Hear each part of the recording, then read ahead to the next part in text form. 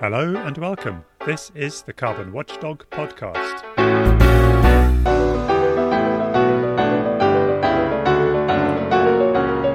Abundance Investments is a crowdfunding platform that lets people finance the energy transition. If you've got a little money and you want to make it do good and earn something back, then listen on. Abundance Investments MD Bruce Davis is a fount of knowledge about the renewable energy industry, and I managed to get an hour of his time and a ton of fascinating info about investing for a climate-friendly future.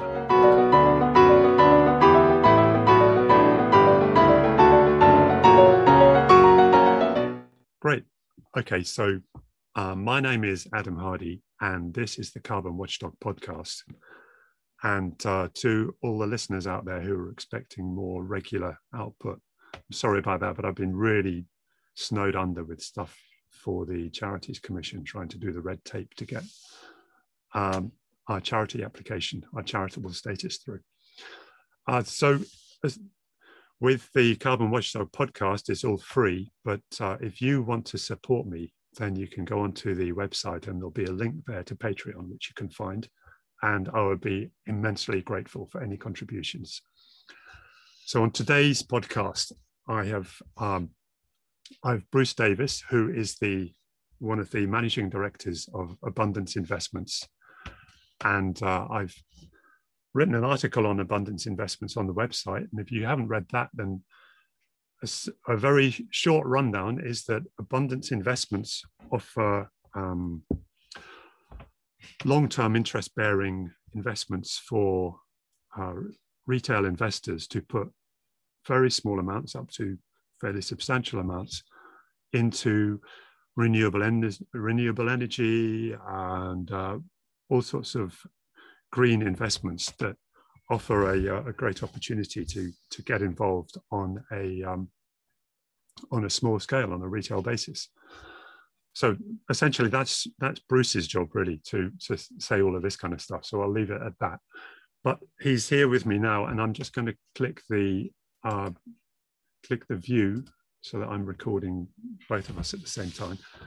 Okay, there you go. So thank you very much for agreeing to be on the podcast, Bruce. Thanks very much for having me. Yeah, good to be here. And I've lined up a few questions, and hopefully they'll provide some sort of rhythm for the podcast as it goes. And the first one is essentially what I touched on earlier. You, on Abundance Investments, are offering what I have invested in personally is the renewable energy stuff, and there's a new offering came out to provide funding for car charging in, was it Manchester or Birmingham? Yeah, Manchester. Yeah, Greater Manchester. But you actually have around about 40 or 45 investment opportunities or bonds from companies out there, companies and councils out there. Can you fill me in quickly on what other sectors do you cover? It's not just renewable energy, is it? Not anymore. So I guess when we started 10 years ago, the idea of investing directly into something in this way was so new that it hadn't been, the regulator didn't really know what to do with it. And we had to work quite hard with the regulator to get permission to do it effectively, to create crowdfunding. And we started out with seeing a very clear need amongst those people who were developing local scale, I would say, wind farms, and also into solar and other areas of renewable energy. So things were at a scale where the investment needed was in the millions, but the low millions per project. And working with banks and other types of financing companies was not easy. In particular, they, at that point 10 years ago, hadn't sort of woken up to their responsibilities in terms of climate change, and were much more focused on recovering from the crisis and or lending to property. So the credit crunch. Yeah, basically that forced a lot of banks away from lending to businesses. And then I think the other bit is, since then though, the sort of green economy has developed. So I think there's been a lot of work done to green the electricity supply of the UK, and we can see the success of that over the weekend. I think it was a record for renewable energy on the grid. And some of that has come, I think, through the development of the sort of on land infrastructure, but a big chunk of that has come from offshore.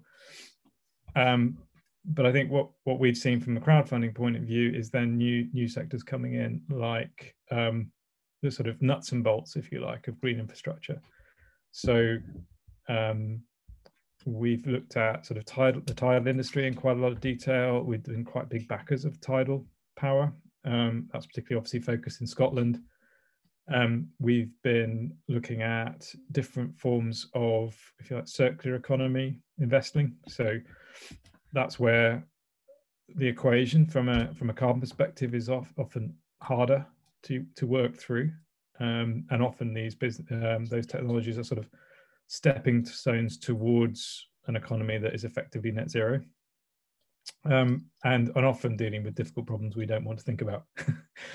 Honest, like waste, that is one area we've looked at, and that tends to be, if I'm honest, more controversial with some of our investors, because some people will not look at, say, energy from waste on principle. Yeah, so I think those are all areas. I think what we're seeing now is more which is around, such as the EV charging, more which is around the enabling infrastructure, the enabling system for people to make their consumer choices. We're seeing the same in food production too. We're hoping that in the next sort of 3 months, we'll have a couple new investments in that zone, which will be a departure again. But I think the core area that we used to have of solar investing and wind investing has really moved onto a scale and a kind of time frame which doesn't really work for crowdfunding. So it's not that the investments aren't there; we're just perhaps not the most suitable mode of financing for them. Well, they're not long term enough for. Well, no, they are long term, but they are relatively low return. Now, whilst we've done lower risk, lower returning products with, you mentioned the council bonds, the municipal bonds. The majority of our investors actually want to invest direct into companies and take on private company return and risk profiles, as we had with the Duna. And those just aren't the case for, say, a solar development now. I think you'd be lucky to see on a good solar development a 3 to 4% return on your money over probably 20-25 years, and that may not be as interesting to people who are, I think, probably motivated by two things. There's a return question which you come back to, but the other one is the level to which they're really creating impact and making change. And I think with the tidal investments, that's been a really good example where I think if we hadn't been there, the UK wouldn't have a tidal industry to speak of, because we stepped in there and helped build those companies and provide them with financing, which I think otherwise they would have struggled to get it from a commercial basis. But I think it was a lot for a bank to get their head around in terms of a new technology and a new sector, and literally a lot of moving parts. That's excellent. I mean, that's really fascinating. Tidal power is just, I'm a bit geeky with this sort of technical stuff. Tidal power is really, really interesting. And I remember about 15 years ago talking to a guy who'd invented, in his PhD, he'd invented some tidal power machinery or technology. And he said that he just couldn't get anywhere to trial it because the whole of the coastline of England is owned by the Crown. And the Crown didn't want to have anything to do with it. They were just like, no, go away, foolish boy. And so it's fantastic that you managed to help launch that breakthrough. Well, we worked, the two big areas, it's Orkney really is the big tidal kind of experimental zone, if you want it to call it that, and then on the north of Scotland. So happen to be quite strong tides up there. And that is where the undersea turbine technology, which Atlantis, CIMEC are producing, and the floating turbine technology, which Orbital are developing, that's where those are being tested. And they've obviously got potential to be used elsewhere. Atlantis have just installed a new turbine in Japan. And they're also working with the French government to put their turbines into some of the strong tides you get around the Normandy coast. So it is, but the UK is, I think, globally, I get these figures right, we're 9% of the global tidal energy flows around our island, which is huge. Right. And how much? So imagine at the turn of the century and in the year 2100, how much do you think tidal power would make up of the whole renewable energy mix? I think that depends on offshore wind. So I think tidal is a predictable resource to the minute. It's also more efficient in terms of the scale of turbine that you need, because water is more dense. So the turbines don't have to turn as fast, and they don't have to be as big, right, to get the same energy output. So I think the majority of our renewable power is going to be from offshore wind for sure, because it's reached a scale now and a cost competitiveness, which I think is quite hard to match even with solar.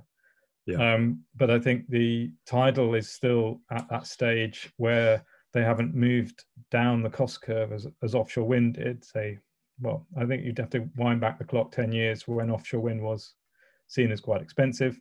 Right. And they made a concerted effort over the next decade to reduce costs. Tidal is about to follow that same track. If it's successful, then you'll see tidal being used, I think, where you need that predictable supply.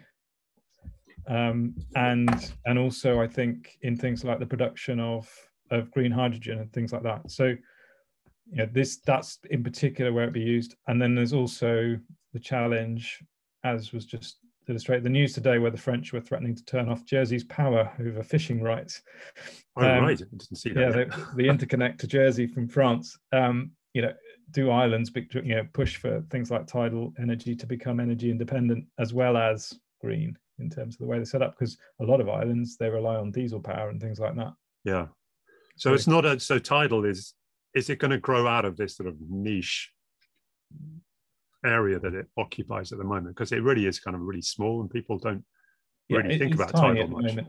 No, it will grow if it can reduce its costs. Mm-hmm. And then I think the other bit is the need on the other side. How low that cost needs to come will depend on the value that effectively sort of battery type services or balancing type services provide on the grid. So because I think there's two types of tidal. You've got tidal stream, where you've got the predictability of the moon driving when you will be producing energy. And then you've got the tidal lagoon technologies, which are really there to provide power when wind and solar are not. We had a good wind weekend. We're going to have a poor end to the wind week. This is where you need a mix of energy technologies available. In particular, if depending on your views on nuclear power, but at just a purely economic perspective, nuclear power at the moment is finding it hard to hit those costs. Right. And so they always bang on about their base load, don't they? Oh, nuclear power is just brilliant for base load. Yeah. And what we're seeing, if we're getting 60% swings in renewable production, baseload isn't really a thing anymore. It's about the grid and balancing the grid. There was a period when baseload stopped being used by government as a tool, and it came back again. So there is a need to have consistent power for certain types of services. But I think on the other side of it is, if you have a nuclear power station, let's say one that's producing 3.2 gigawatts, as the new one in Somerset will be doing, you need to offset that coming off the grid. You can't just rely on that and have no redundancy. Right. And nuclear stations come offline, not as often, but they do as the weather changes, but they do come offline. So that's why they're probably arguing, the pro-nuclear lobby will probably argue that they need more than just one. Then we need two of them. Yes. Right. Okay, that makes sense. I think it comes back to, when we're talking about net zero, it's as the discussions have been this week, it's a slippery concept, and it's possible to say things about net zero that you have to then verify. which I guess is what someone like yourself would do. You know, ask the question, ask the different question. And you know, when someone says that they're net zero, you really do need to understand their definition of it, because there's no fixed definition. Right. And I think that I've seen from all sides, actually, I'm not going to say one lobby or the other, because each technology is lobbying hard for attention and for money and for support and so on. Is you see different arguments at different times for why they are a good idea. Yeah. And I think the fundamental thing is, as an investor, if I'm just using my money, my small amount of money in my pension or my ISA, to say, right, I want to make some change here, is, am I backing a range of things that are happening, and are they all going in the same sort of direction? That's about as good as I think you can get at the moment. Right. Yeah. Well, that makes sense. I mean, going back to people as well, though, you mentioned earlier that you're thinking that now, was it wind is not sort of producing enough return to interest people, and that really kind of shocks me a bit, because I'd have thought that, you know, I was going to get onto sort of the risk of it later, but one of the things that you say on your website is that it's best to have several investments because of the risk of one of them going under. Yes. And so I'd have thought that if you're going to diversify, you're going to have, you know, these low interest bonds from, say, a wind farm or a solar farm would be offering not very much, but probably more than my interest bearing 90-day access account at the co-op. Yes. And so I would have thought, well, at least they're still interesting to me. But it sounds like you're getting people coming along who are sort of, you know, well, it's like demanding stock market returns or something. Some of them are. I think it depends on the amount of money you need to raise. And I think the other issue is with the wind and solar stuff is we would be a portion of the capital required. So a 50 megawatt solar farm, which is the sort of average size now being developed, that's £50 million. We don't have the capability of raising that in a short period of time from individuals. And we don't, because we don't have that money ready there and then, the way those businesses get financed, we can't participate as easily in those sort of deals. There will be changes coming. I mean, we're looking at deals in Wales and in Scotland where it's a requirement that the local community and people generally can invest in them. So there's an element of the capital is put to one side for investors. But I think there's two things to bear in mind. The first one is that the returns that you're getting on some of these projects does reflect the sort of the value of those projects. And there is a lot of money looking to invest into solar and wind at the moment. And that pushes up the price of the assets themselves. So a bit like property prices, when there's more money being chasing around, that's what it isn't, you know, supply and demand is not really the issue here. It's actually the amount of money looking to invest. And in terms of your platform, if the price goes up, that essentially translates into the interest rate that's offered going down, right? Well, effectively, we don't invest obviously in the equity with the shares side of it, but the amount of debt that gets raised and the return on that debt goes down if there are lots of people looking for that type of bond. Yeah. And so our ability, if you like, to command a price in the market is reduced because someone else will take a lower return, and you know, a commercial venture who will want to reduce its cost of debt.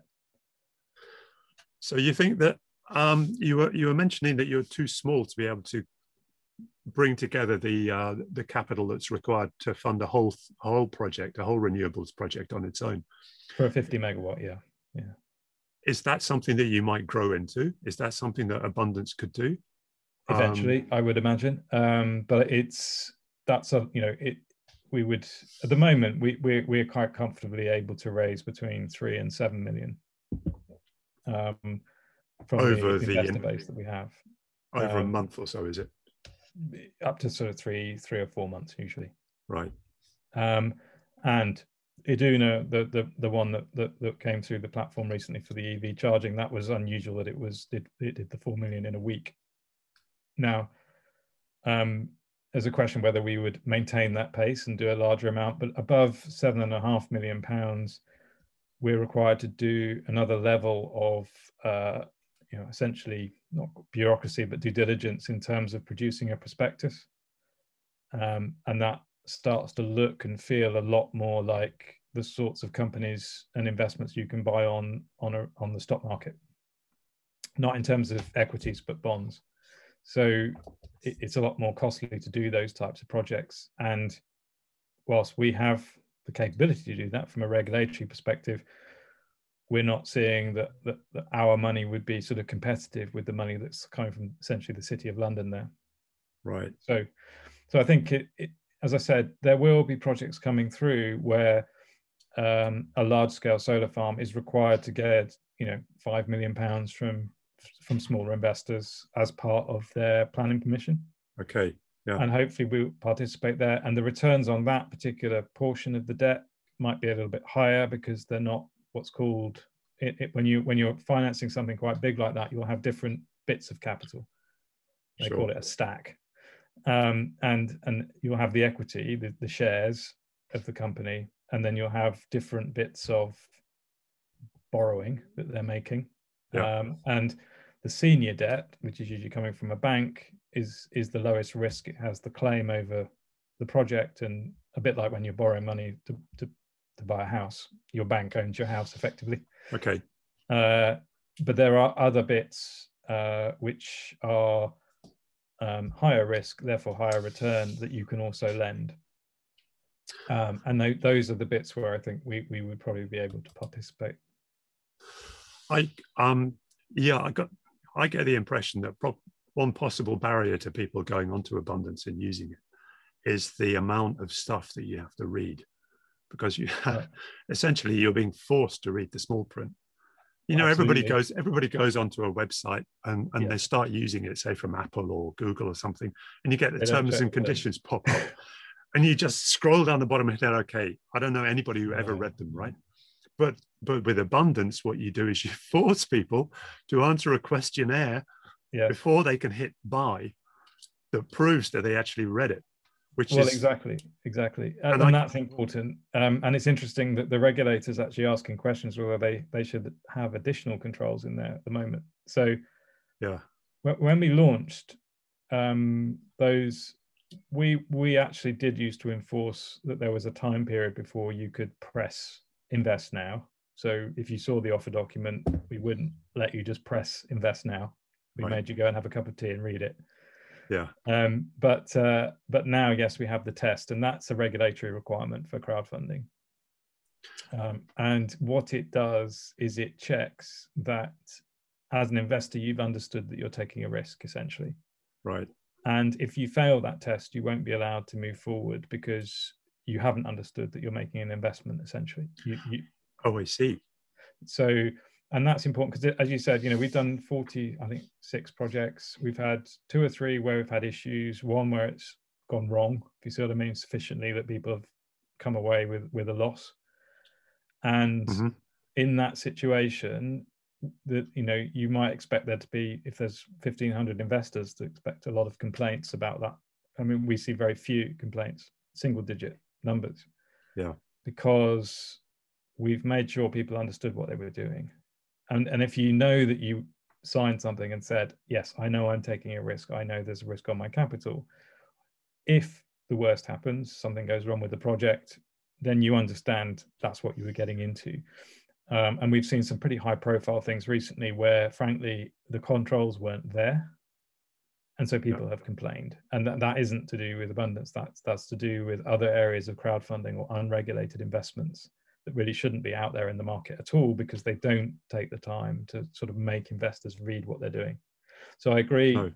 There's a bit of a halt there that's designed to be there, and is a requirement now. Yeah.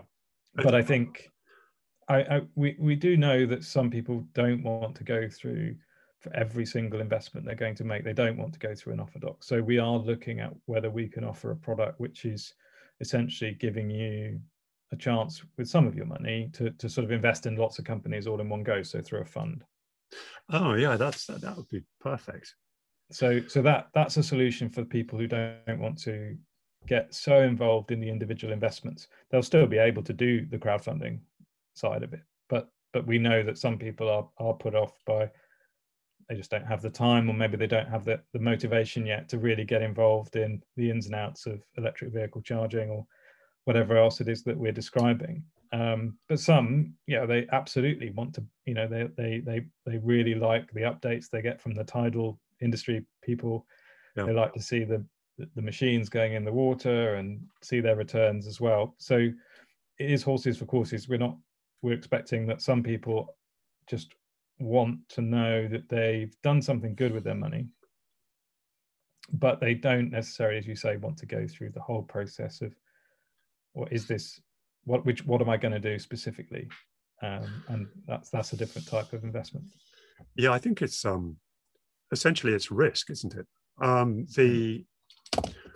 You can invest quite simply in the stock market. You have to sign lots of small print when you open your account with a stockbroking company, and whether you understand that or whether it's even written in a way that makes sense is a good question. Well, but you just what's interesting is that they're consulting on some changes that might affect that too. So some of the good things that have happened in crowdfunding is we found out ways of using online tools to slow people down a bit. Yeah, I think if you saw the things, what they called the Robin Hood investing and GameStop and all those types of things. Yeah. People getting carried away on sentiment, or Bitcoin, is a classic example of that. Mm-hmm. And not taking the time to look at the fundamentals of what is really going on, or even understanding them. Right. So I think when we look at a project, yes, if we're talking about renewable energy generation, you've got the inputs and outputs. They're relatively easy to get your head around. Slightly harder with electric vehicle charging. There's more moving parts. Different again when we looked at green social housing and those type of investments. So we want people to understand these are all different types of risk, and they should spread their money, as you say. Mm-hmm. The other side of it, though, is we also want people to engage. We want people to think about where their money is going a little bit more, and not just assume that the sort of passive option will necessarily get you where you want to be. And I think that's the trade-off here, that when we look at what's now being termed as ESG investing, or environmental social governance type investing, a bit like net zero, that's a pretty broad definition there. And for some people that includes palm oil, right, or investment in coal. Well, so, I guess that investment in coal, now you're really pushing the envelope. Well, because in what ways they'll say, well, we're influencing that company and trying to get them to change. Okay, right. Okay, you don't mean abundance, you mean just ESG in general. Not. Yeah. No, I'm talking generally about ESG. Yeah. Yeah, I see what you mean. So I think, no, we wouldn't invest in coal. One thing with the EV car charging, I went in there and I read all the stuff and I thought, yeah, well, I think I understand, or at least knowing myself and knowing my ability to skip things and miss things out and just be a bit woolly about it. I kind of thought, well, okay, I know as much as I think I'm going to get out of this. And after investing, I then went off and I think it was on Twitter, I saw somebody in Wandsworth, a councillor in Wandsworth, electioneering and going on about how they've installed so many EV charging points around their borough. And then they're a Conservative councillor, and then they were immediately lambasted by the opposing Labour people coming from the opposite direction, saying, this is a bunch of rubbish. You charge so much that nobody uses them. It's a complete waste of money. And I thought, oh God, I don't even know how much these guys are going to charge for that. Well, yeah, and that's an interesting one, because as I said, this was a private company that they've got the contract from Transport for Greater Manchester to deliver a number of chargers for them. Well, so for the area, not for them. And they were taking over a number of chargers that were already there, which the council had planned to switch on to having to pay for them. They were free up until now.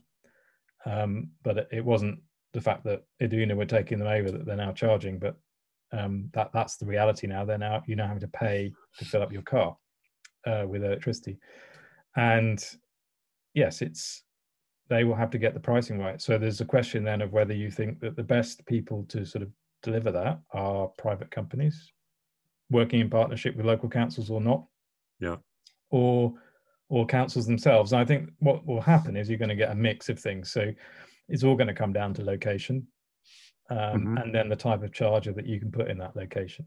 And so what Iduna are offering is this sort of convenient charging during the day for people who can't easily charge at home because they don't have a driveway, or they don't park near their house, and also the access to sort of public spaces such as shopping centres, gyms, and so on, which Transport for Greater Manchester have that access. Right.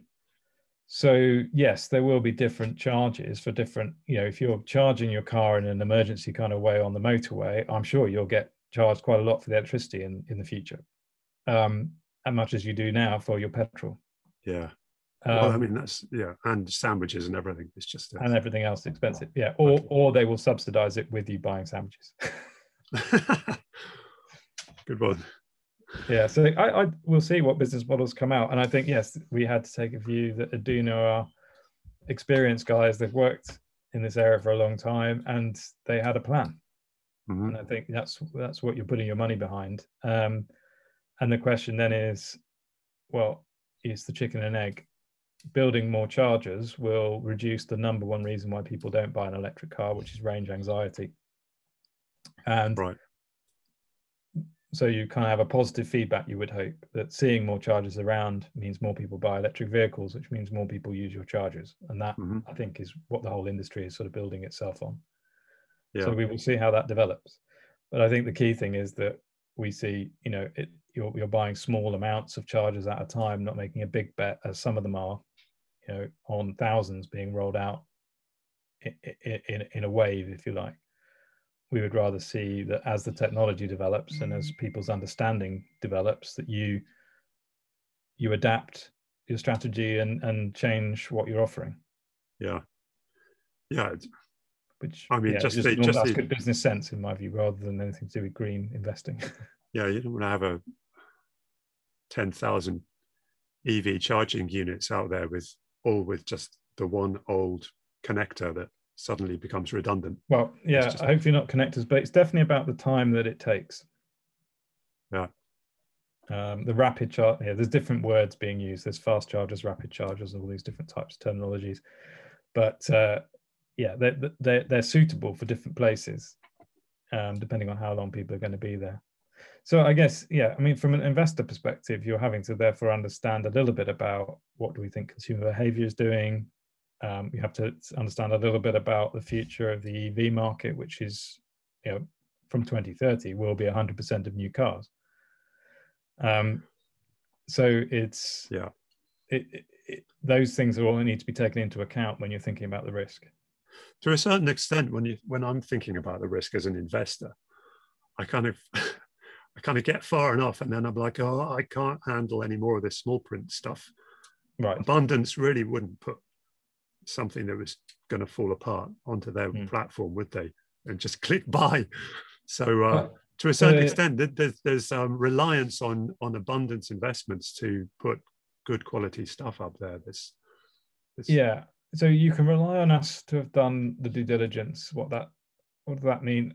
Due diligence is us asking them the questions, right? So if they're saying something like, we think we can make this much revenue from selling electricity, we will ask them, well, what is that assumption based on? And we'll look for a conservative view of what they think their prospects are, because we are financing them with debt. We're not the equity. We're not going to get all the other upsides of being a shareholder. We want to know that the money will get repaid. And there's always risk, because otherwise you wouldn't get that return. But that's what we look at. I think the other side is, yes, we've also looked at this and thought about it quite deeply about well, how does this fit with our overall mission, which is about accelerating net zero? Now, not all of our investments are about that, but the majority of them are. And I think people also look to us to make sure that we've thought about the carbon, both the impact, but also how does this accelerate the change we need to make? Because assuming that aiming for 2050 and getting everything done in 2049 doesn't work. No. It is about doing as much as you can as early as you can. So we think about these investments in those terms as well. And so you might choose Iduna over another EV charging company because you think that basically their approach is going to create change faster. And that might come with a risk, but the risk of not achieving the goal is greater in a way. So it's that's some of the trade-offs, I think. So it's at the level of investment risk, I think what we hope is that people can read our documents and understand to the point where they're prepared to put their money in or not, what risk it is they're actually taking, and that there is a risk. The second piece is, as you say, that you kind of understand a little bit of why we think this is a medium risk or a low risk investment or a high risk investment. Right. And that will come down to what you've identified. We can't predict the future in terms of the take up of electric vehicles, whether it's going to be 2025 when the tipping point comes or later, we don't know. But we can give you the probability that we think that's the case. And that's what we present to investors. And then you make a decision based on that. But I wouldn't want people to think that we do help the companies that have problems, and our investors help those companies. We've had a couple where there's been real and significant issues working with the energy regulator, particularly if you're working in the biomass sector. Okay. And our investors have backed those companies and supported them. They've given them payment holidays, things like that, to get them through those difficult points, because they understand the motivation of those individuals is to try and do the right thing. And so it isn't a simple case of, oh, well, I can't make my payments this month, therefore it's all over. If there's a problem, we will try and fix it. And Abundance get involved, and we support personally with our people, our expertise. But we also work with the investors to say, right, this is where they're at, this is what they're trying to achieve. And this, and if people are kind of in agreement, then maybe we look at the terms of the investment as well. But everything through that is sort of done democratically, so you vote on it, essentially. That's just fantastic that it has a democratic basis. It's sort of it's not so different from being a shareholder in a way. In a way, you've got more power because you're a creditor. Right. Yes, I was going to contrast it with shareholding, which is more or less seen as shares are just commodities. You never really have that much to do with them unless you're big enough to be able to go to an AGM and stand up and put something to the vote and get other people to back you, like in these divestment campaigns who are having quite some success at the moment. But what I was saying is that what impresses me is that the democratic, it's local people, or not local people, but citizens like me and you, I suppose, to a certain extent, get the opportunity to be involved at that level. And that's really, I think that's really quite something. It is very real, if you say. So although we're an online business and we use illustrations to show the projects, because often they're not built yet, the actual business of doing it, you get to understand what's going on. And I think some of our investors have been with us for 10 years. They've been through the ups and downs of the renewables industry for the last 10 years, which have definitely had ups and downs. A lot of it driven by external factors like policy and changes in policy and so on. And so, what we can see going forward is, I think we want people to be able to diversify as quickly as possible. So when we started out, probably 1% of my investors used my secondary market. So we have a marketplace where you can buy and sell any of the projects that we've got available, because there's always one or two investors that are looking to get their cash out for whatever reason. Right. And if you joined in 2020, then nearly half of those investors also bought something through our marketplace. So in that 10 years, we've kind of moved from mostly people buying from our what we call the primary market, so when they're raising money, to actually quite a big percentage of people buying little bits of existing projects through the secondary market, through the marketplace. Yeah, I wanted to get in. I wanted to put some money in there, but I haven't really. I don't trust myself yet because I'm not quite sure. I haven't seen it in action, so to speak. Well, hopefully, we're just at this point going to implement a change that I think will simplify the process, particularly for a first-time user. At the moment, it works a bit like eBay. So you're basically bidding for debentures that other people own already. Right. Well, that's the main reason why I didn't want to do it, because from my experience on eBay is that when you have an auction, people tend to overbid. Right. People, especially if it's a Sunday afternoon when everybody's at their got free time, they will massively overbid the price of a product. They go pretty consistent pricing. Most of them, when you look at what price you're paying, and this is some of the things we want to show people, is we're giving people more information to see what price it is they're paying and the value they're going to get in terms of return. Okay. So if you buy a debenture, you buy it for the amount of capital that's left, plus a little bit, which probably reflects the fact that all debentures are earning interest all the time, but they get paid every 6 months. So if you were buying a debenture that's about to pay out, you should make a consideration for the fact that it's about to give you some money effectively for free. Yeah, I saw that. Yeah, slight complication, but you've got a calculator on the website that lets you do that. And that's been improved a little bit now with there's a new version coming out, which should make that a whole lot easier to navigate. Oh wow, okay. Yeah, so because we've seen that people are shopping there a bit more. Yeah. We've gone through a process. We talk to customers there's some quite big users that use it every day, and there's other people that trade now and again. And we talked to everybody and said, right, okay, here are different ways we can make it easier. And based on that, we're going to implement some changes. Okay. Yeah, that kind of talk about the involvement of people in the situation when it goes badly for the company, and for instance, that energy regulator causing problems. I mean, that's really interesting from a perspective that it offers a different view of finance. Now you're before you did Abundance, you were involved in other sort of groundbreaking finance, I think. I mean, the sort of the cousin of crowdfunding is peer-to-peer lending, and that I was involved in the early days with the team that created Zopa, which is the first peer-to-peer lender. So, and my involvement there was, I don't have so much of that role with Abundance because I'm more on the marketing side, but my role there was I was an anthropologist studying money. Oh wow! Okay, I see. And had worked with the team at Egg that then left to form Zopa. So I was doing the research at Egg Bank, as it was then.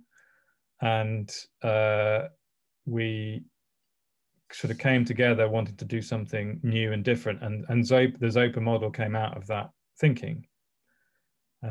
So I stayed involved as a sort of consultant with Zopa for a little while, but didn't stick around with that.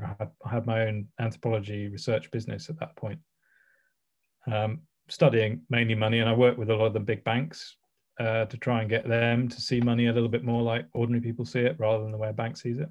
Do you have academic output as well, and papers? I work with Leeds University, and I'm actually writing we just completed the draft and hopefully the final draft of a book on crowdfunding. With a colleague at Leeds, Dr. Mark Davis, who he and I have worked together for 10 years or more on new forms of finance. So he's a sociologist, I'm an anthropologist, and between us we sort of mashed together an interesting perspective on crowdfunding and democratization of finance. Sorry, I was just making notes on that. So that book's coming out hopefully in November. We're publishing it through Bristol University Press. Okay. But no, I'm not a formal academic. I do teach on money. I teach at business schools sometimes, and I've taught on various courses that I've then been contacted by people at those courses who've then gone on to do something interesting. I also work with the Finance Innovation Lab, who periodically kind of have a cohort of people they call fellows, who are trying out new things in finance in lots of different ways, both new types of investing, but also, I don't know, new ways of doing credit checking, things like that, which are all about trying to make finance more inclusive and more socially useful. Right. I was going to say that you're steeped in finance, but it's not so much the sort of it's a city type of financier. You're more from an academic side. Now that's and a disruptor. I'm not a fan of some of the traditional elements of the city.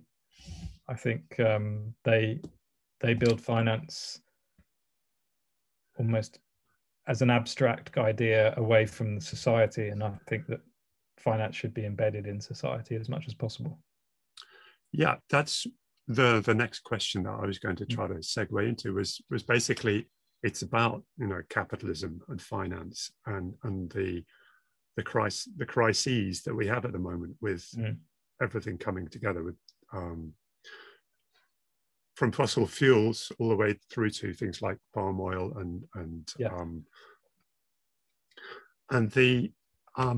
so it makes me doubt what I'm doing with my money. I've always been a sort of I've always been the type of person who thinks that giving your money to somebody to do something with it, whether it's just paying for a product that you want, you're in effect supporting it. And so I've always tried to avoid buying or investing in or doing anything with my money with things that I don't support, that I fundamentally object to. And so when I look at finance and how am I going to get any type of return on my money? I mean, I'm even sort of going into, I've already assumed, right, that I have to have a return on my money. Whereas, for instance, if you're a Muslim and you believed in the Sharia law version of banking, then you wouldn't want to have a return on your money at all. Well, it's not an interest return. They're okay with risk sharing, deriving returns.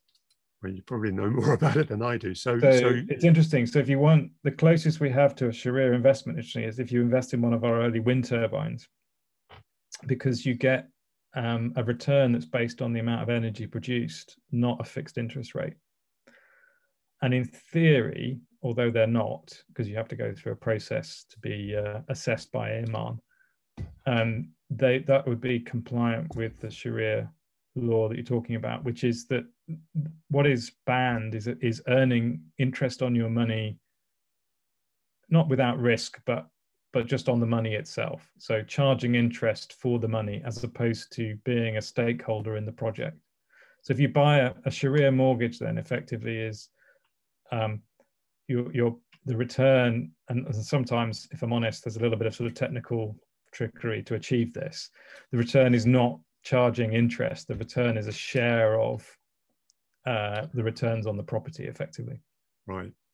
And when you do that in a business, then Sharia bond has a variable return. It's not fixed, which is what we've done when we did with the original wind turbine. So there was a period when I did consider whether we should go through the process of getting it Sharia, but it takes too long. Basically, was the problem. Right. Yeah. But in theory, yes, they are compliant with Sharia law. So but it is exactly what you said. Your money makes a difference in the world.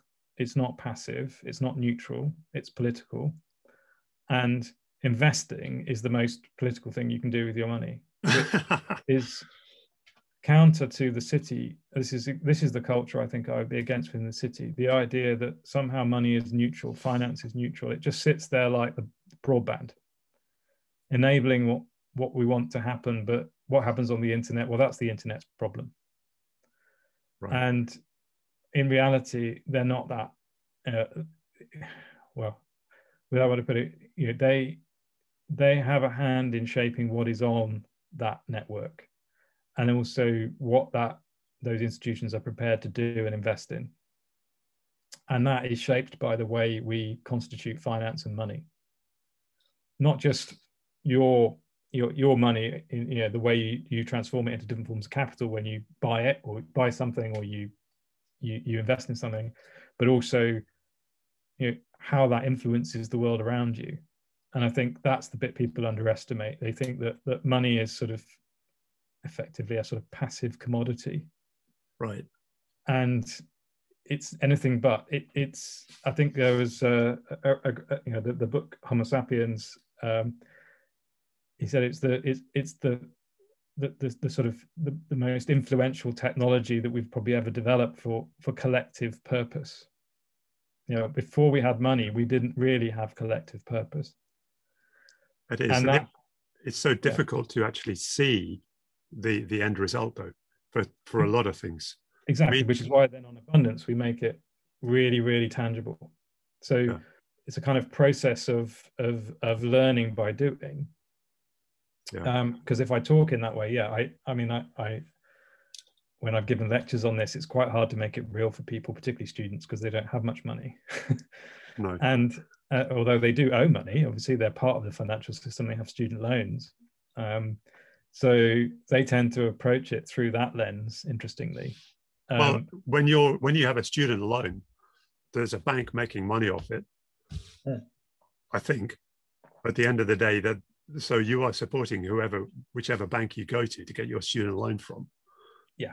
Well, you're supporting. I mean, they've changed the structure a little bit, but yes, originally, yes, you were basically supporting investment banks who were buying and trading the bonds backed by your loan and your ability to repay it. Particularly in America, that would be the case.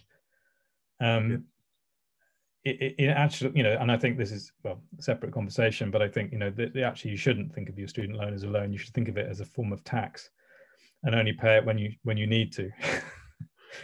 Right. Yeah. Which is the Martin Lewis view of the world, which I know shakes people because they're all like, "No, I need to repay my loan. I hate being in debt." And he's saying, "Don't repay it." Martin Lewis, the independent money saving expert. Yes. Oh, money saving expert. Okay. Yeah. So he will say, "Don't repay it. It's not designed to be repaid unless you can afford to sort of you make the full payments over the life."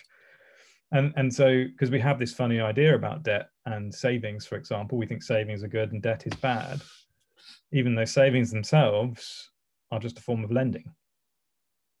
So, these are the things where I think, the categories that we use, the words we use, they're all loaded in meaning and morality. So from where you're sitting, thinking, I want to be active with my money, what we sort of, and this is the thing Mark and I explore in the book, it's actually a pretty old phenomenon that crowdfunding was around back in ancient Greece in various forms, including peer-to-peer lending, actually. And at various times over that period, it has sort of emerged, and it particularly comes forward when you have crises, political crises. So and where we are now with a sort of political crisis of democracy, that's not so different to the political crisis that created democracy in the first place, where you've got people who are acting like oligarchs or plutocrats or whatever you want to call them, or technocrats, taking control of things. People fight back and they look for alternative ways of using their money in order to do that.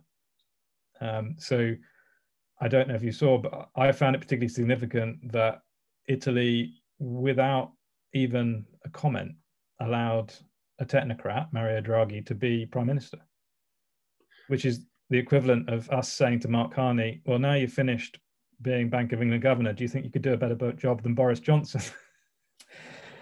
And effectively installing him. That Mario Draghi, he's not actually elected then? No. Good grief. I didn't realize that. I thought... No, he's a technocrat.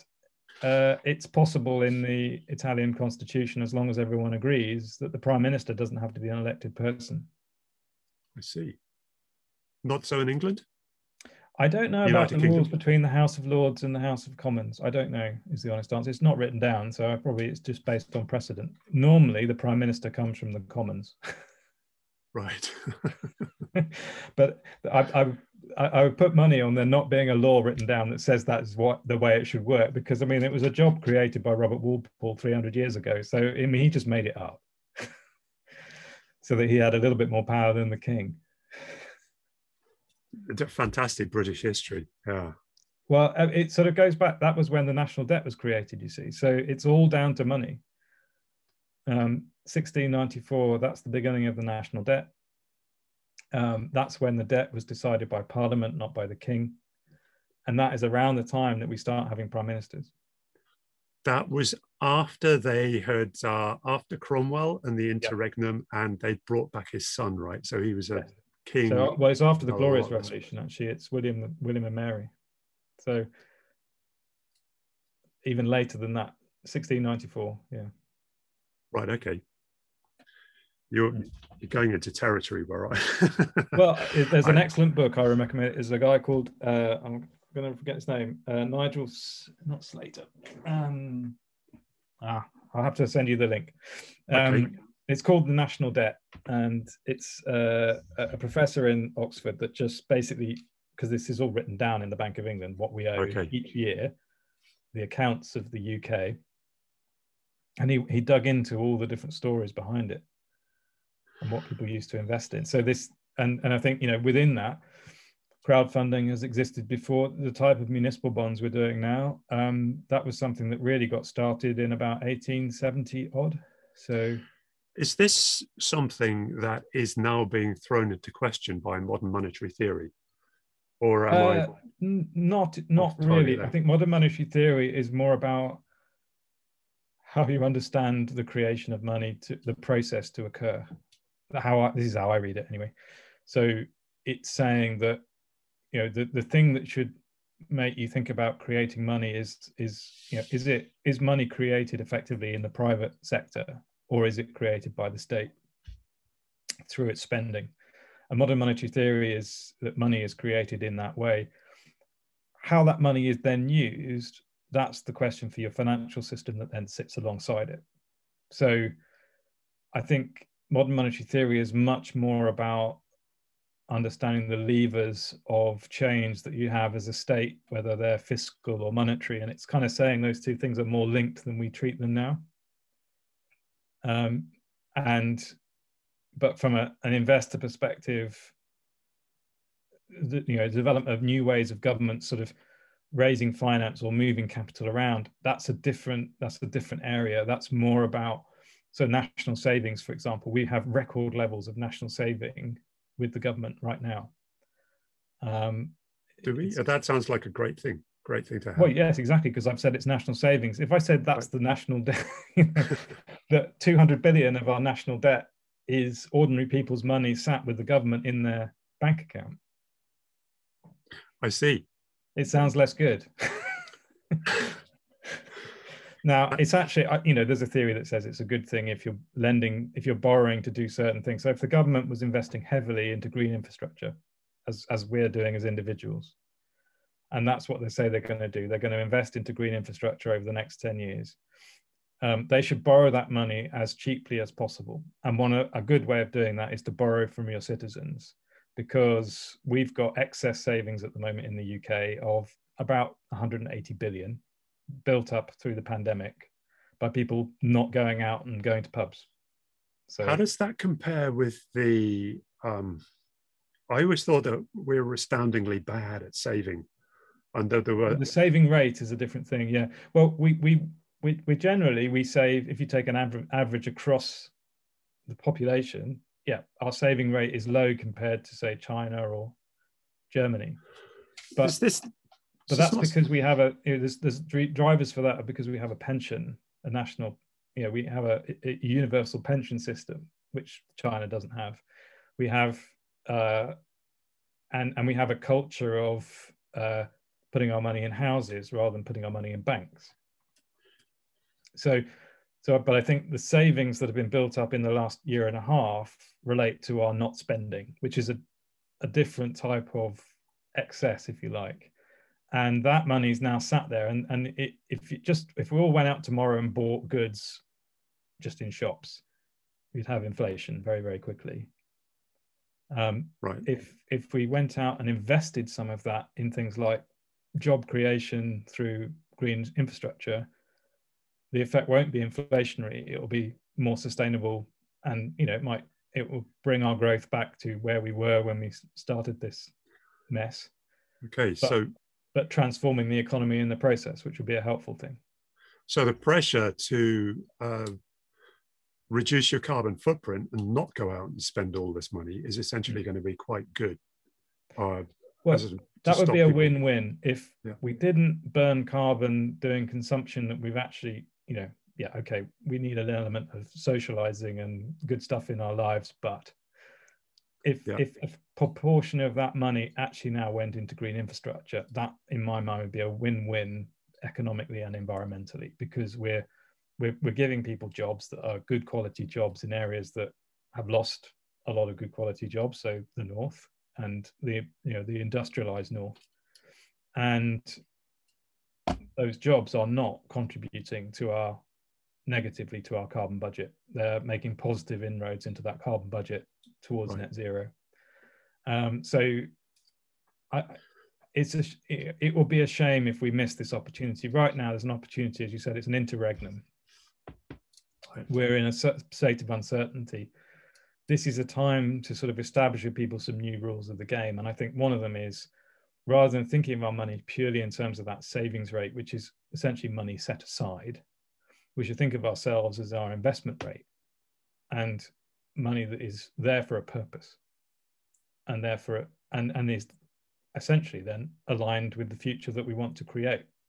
We don't really measure that very much, but if you look at productivity gains and sustainability investing, the UK is a little bit behind the curve on that, and so more of our money could go into the development of the green economy for sure. I can see that's obviously a good thing to save money, but at the end of the day, especially for me, in my personal situation with so when I come to retire, I will have a state pension, which is about £8,000 a year. So basically nowhere near enough for me living in London with essentially not that good a life, not that great, fantastic a lifestyle. And then thinking about, well, no, I'm only going to save it up to a certain date, and then I'm going to start drawing it all down. Right. So, that's one way I think it's a cycle. So it's not always going to be good. It's going to be, so me spending my money that I've been saving for so long will then have a negative effect on it. You should spend it. I'm saying you should invest it. So you should be recycling that. So I think your savings pot is not a pile of cash that you're then going to spend. Your savings pot will be turned into a type of investment called an annuity.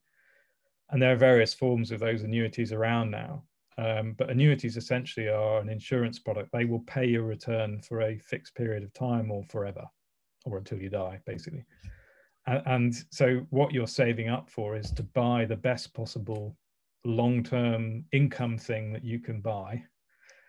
Now, personally, because we have a pension with abundance, I put all my pensions into the SIP product that we have. So yeah, my pension is being grown slowly by renewable energy, by whatever means.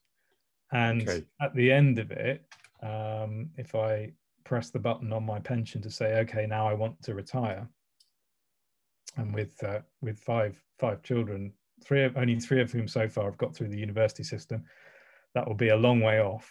Wow. Good luck, mate. I will then want to put it into, and you have no freedom now, I'll then want to put it into investments that pay me a return to fund my retirement when I can no longer earn money through working. Right. Assuming that's what I'm going to do. So I think this is coming back to the anthropology. What I've found is that we've got this morality around saving. We think of money in terms of savings. Yeah. And arguably it comes from a working class roots of saving up to buy a house. Most people work their lives to buy their house at the end of their lives. That was how it used to work. And then mortgages came along and accelerated that process somewhat to actually owning a house. But we haven't moved the conversation on around money. And so your retirement is based on your investment capability, not your saving capability. So if you just do it through savings and just earn interest on savings as they are in a bank, you will have a poor retirement. If you invest that money, and the earlier you do it, I have friends who set up pensions for their children. That's forward thinking. Because the first 10 years, those earnings that you make in the first 10 years will compound for the next 50. So even a 10-year head start will, double the size of your pension pot over the next 50 years. And this is, it's the compounding effect of capitalism is the thing that is both feared and misunderstood. On the environmental side, this is why we're addicted to growth. But it's also how investment works. It's a challenge, I think, to navigate. Yeah, totally. I mean, but you're talking to somebody who's already reached the point where those 10 years that I should have invested are way back behind me now. Well, I'm the same. I'm a converted, not a preacher, if you see what I mean. Okay. So I learned too late. That's how it all works. Same as because I said it's what we all believe about money. Yeah. And suddenly you get your eyes opened by an experience, and you think, well, actually, it doesn't work that way. I wish I'd known that 10 years ago. But you can't wind the clock back. So then it's about saying, can we create products, right? So the investment products that you buy now when you retire, they're basically marketed by the insurance industry, and are there because the insurance industry has a particular type of liability in the future that they want to offset. And so the return that you get is quite low on those annuities now, because it's fixed by interest rates and the cost of money and things like that. Are there green versions of these annuities? Can you get green annuities? Yet, except some of the products that we're now doing with councils are going to work and act a lot like annuities. They're going to be they're not as good on the risk basis, but they'll provide that slightly better return, but they will be green. Right, okay. So no, that's a whole market that needs to be opened up. But at the moment, those products are driven by the reason why people retiring now are getting such a poor deal on them is because the Bank of England interest rate is effectively zero. Yeah. And the government is borrowing for effectively zero. Therefore, your return on your annuity is not very good compared to inflation. No. So it's a challenge. It's a challenge. But it is an area that we've looked at for abundance. But it's a very hard one to sort of break into because it's such a regulated market. Yeah, I bet. There was I'm just looking at the clock. I was just there were quite a few questions that I didn't manage to get. I was just looking at those. There's loads of stuff that would be great to talk about still, but I kind of think it would be best to wrap up. But there's just one more question that I did want to ask. Sort of, do you have any personal tips that you can give for how can we best survive the future and all of these uncertainties and risks surrounding climate change and what's going to happen? Yeah, I think it's easy to get blocked by that, isn't it? I think that because you look at everything that's happening, and I think it's quite confusing because there's all these different technologies. There's a lot of investments now out there. There's a lot of funds and different products being offered. I think the core of it is not acting has a cost. So the sort of the wait and see strategy is effectively a negative strategy now. Mm-hmm. Because the clock is running out, and it is a clock that's running down quite quickly. And so the next bit is like, well, how do you act? And I think you can get tied in not saying what is the most effective thing I can do. The most effective thing you can do is therefore to make a decision that sort of fits as best you can the financial needs that you've got. So for some people that will be to look at a fund type product. For others, if you've got money that you can afford a little bit of risk, then looking at crowdfunding makes sense. But I think it's about breaking it down. So my tip is don't look at your money as a single pot. Look at it as these are my different pots of money that I've got, even if those are individually quite small, and make the decision for each one of those depending on what your purpose is for that money. So if you can get that purpose sorted out, then some of the financial decisions are made for you, and then you can look at the outcomes in terms of their impact. And then I think, looking at an ethical bank like Triodos, that's a good start, because they are making decisions on their lending side which are better for the environment than other banks. I think then there's also looking at crowdfunding for the money that you want to take more risk with, but also to make more change with. I think if you're in that mindset, you want to create change.